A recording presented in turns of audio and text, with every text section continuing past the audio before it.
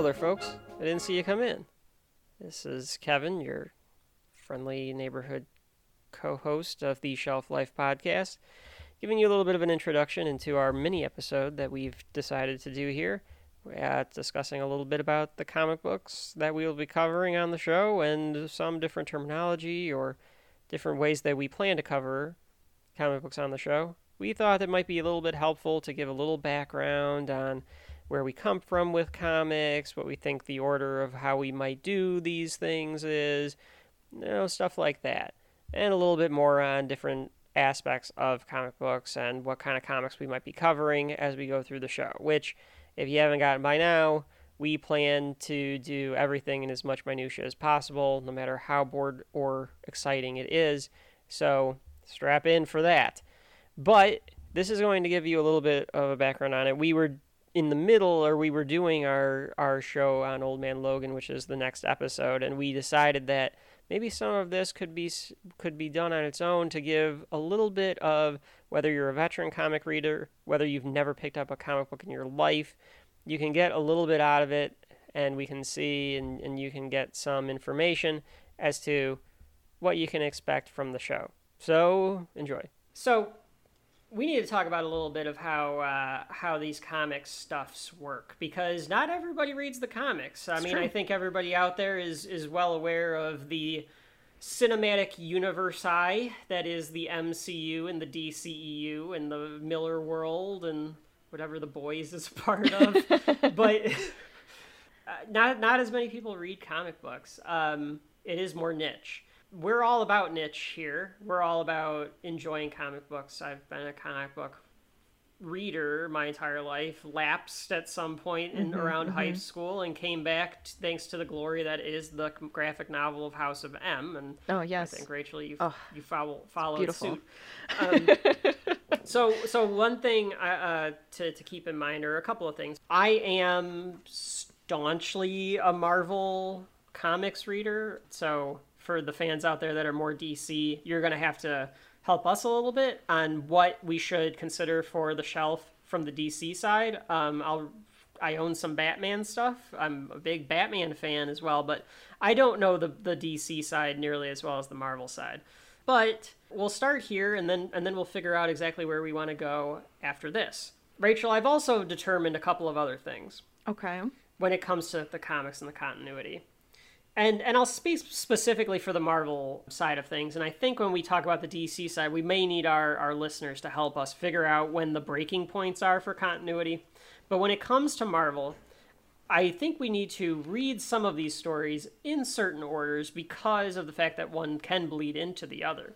And for the folks at home, if you do want to listen or read or pick it up if we give a recommendation or we say, like, you should check it out, or you want to get into reading the comics, it might be easier for you at that point, too.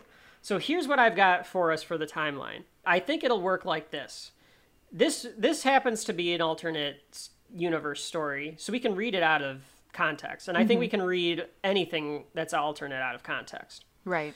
But the Marvel Universe started approximately 1962, really 1939 with Human Torch and Namor, but let's say for the sake of modern times, it starts in 1962. So I think you have a block from 1962 to the night when Stacy died. I think you have from that date to... Spoiler alert. I think you have a block from that day to Secret Wars. And then you have Secret Wars to Onslaught. And then you have the worst comics ever made from Onslaught to Heroes Reborn. And then you have the Heroes Reborn to Avengers Disassembled to Secret Wars, again, 2015. And then you have the modern era, which is after Secret Wars until now. The all-new, all-different Marvel. And the only reason I say that, and listeners, let me know if you think that this doesn't make sense, but I think what I mean by that, Rachel, is that we could do... Next time in the comics world, we could do Avengers Disassembled. We wouldn't then go do Secret Invasion because we would be missing Civil War and House of M and a bunch of stuff in between there. So we want to do those groups in order so that you kind of, because they are bigger parts of a fuller story. Right. But I don't also want to start in 1962 because we will never get to 2015's Secret Wars. That is also true. There are so many. You kind of have to pick and choose the arcs that you want to play with. And some of those arcs are better than others. We're familiar with some of those arcs more than others, but that's why we're here. And obviously, listeners, let us know if there are particular story arcs that we should cover on the show, because we definitely will. The bad or the good, obviously. Because yes, I mean, absolutely. heck, why not read and look at the bad and kind of critique it and see what's wrong with it and see why that story just did not work. Absolutely. And there's some that we might think are better than historically readers don't think are good, and vice versa. I will say this to transition into both that topic of good and bad and to the DC side of it, because since we're talking about the comics and the continuity. Yes. There are limitations when it comes to comic books, and the limitation is the characters are only allowed to grow so much before they have to be brought back to a status quo, right? So that the next editors and writers can do what they want to do with the character. I sometimes wish that they would have groupings where it's like the writers and the artists and the editors are allowed to do whatever they want to do, and then you're like, okay, reset the universe somehow for the next group, but right. That still happened, and it happened in universe 616, and then the next universe is 617, and then we just kind of do a new thing with the characters. Exactly, yeah. But sometimes I feel like that could upset people that have been reading them for 50 years too, so who knows what the right answer is.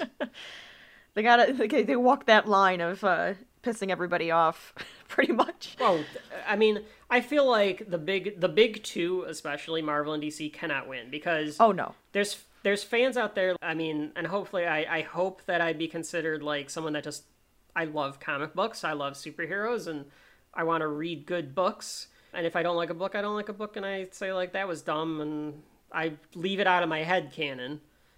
But there are some people out there that go up in fucking arms about the stupidest things when it comes to comic books. Right. And it's like, all right, calm down. Very passionate people. Very.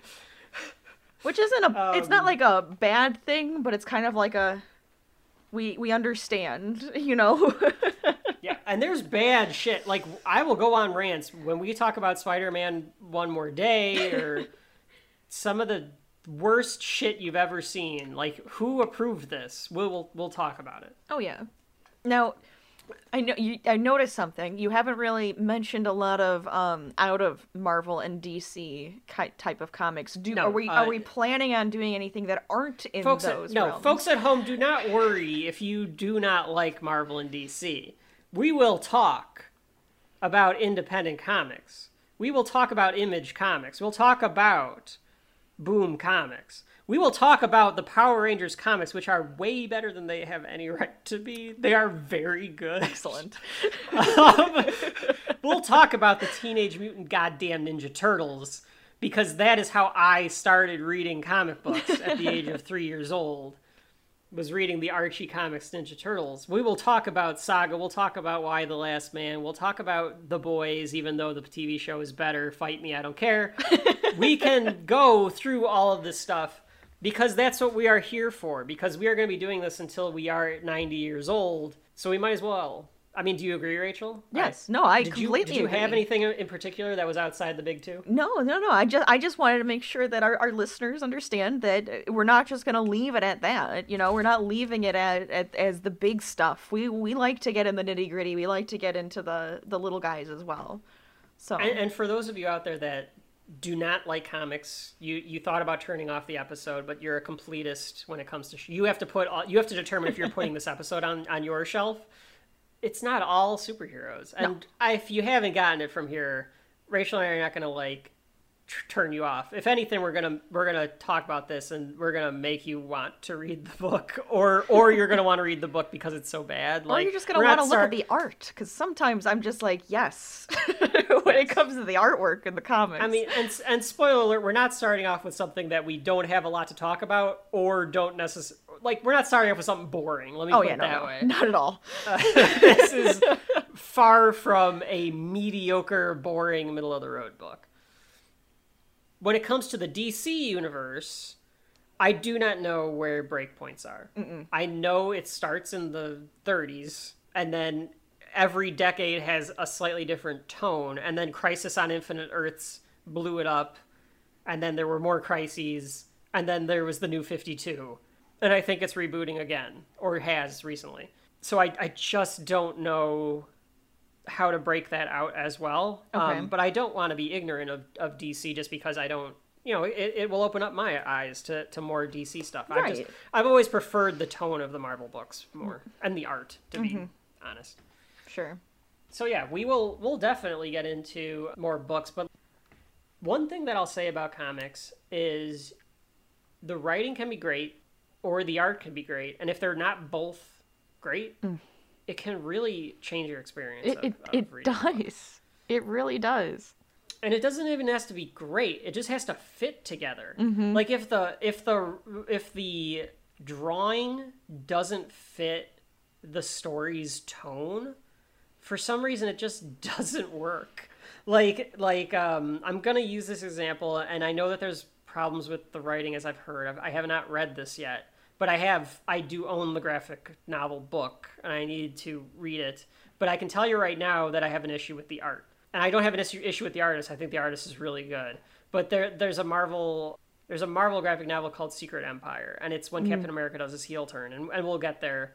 But the first issue is drawn by Steve McNiven, and it fits the tone of a fascist, crazed world. Okay. The next issue is drawn by Andrea Sammartino. I'm probably saying that name wrong, but he's got more flourish and shadows. And it looks more something like Are they that brighter? would fit Doctor Strange. No, it's darker. It's like more pastel. Oh, interesting. Okay. Yeah, and I just feel like it doesn't fit. McNiven does a nice muted tones, especially for this one.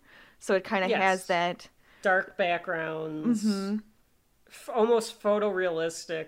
Right, and then there's some colors in places. Very that's kind of how I see it. So you're saying they're a bit pastel-y? Are you saying so that's not a muted tone, it's more of it's got a bit more color to it? Yes. Rachel, I think we need to bring up the idea of headcanon and what that means when we say that, because we're going to say it a lot on this show. Are going to say that a lot. So when something is in canon, it means it's part of the official story. So I always think of it as the Bible. If all 12 apostles and Mary Magdalene wrote a gospel, 9 of them are not canon. There's only 4 books that became canonized by the church, which means that they're the official story. Right. So fan fiction, all the Star Wars fan fiction that was written by people, or all the books that were written for Star Wars, all that stuff. According to Disney, all that stuff is not in the canon. Yep. It was in the canon before Lucas got bought out. So when we say the term headcanon, what we're talking about, and a lot of people think this way, I definitely think this way, this is how I cipher out stuff that is shitty. Absolutely. Is headcanon is the principle that yes, that is part of the story, but it's not in my headcanon. Yep. Or my headcanon, this is the backstory that I came up with to justify XYZ, or it enhances it for me, that's headcanon. And that's it. So I hope that was helpful for those of you that have any other feedback or want us to cover any other terminology or discussion about what could be done with comic books or what we could do with the show. Please let us know. I think that we're planning to do more, obviously, in the future, depending on different feedback that we get from all of the listeners, or however we end up liking to do it ourselves, because at the end of the day, let's be honest, we're going to do what we want anyway. But I think that hopefully this gives you a bit of an idea of where we're coming from when we start discussing the comic books. We just wanted to do it because it's a completely different genre than you'd see from somebody doing the previous episodes that we did. And or if you're in with us for this ride, there might not be as many comic book readers out there that there are movie and TV fans, and we wanted to make sure that you have an open mind and maybe you crack open that book. But either way, please let us know if there's anything else that we should cover before we get too far into the ridiculous continuity and timeline that is the major comic book lines. So, with that being said, look for that drop of the Old Man Logan episode. See you next time.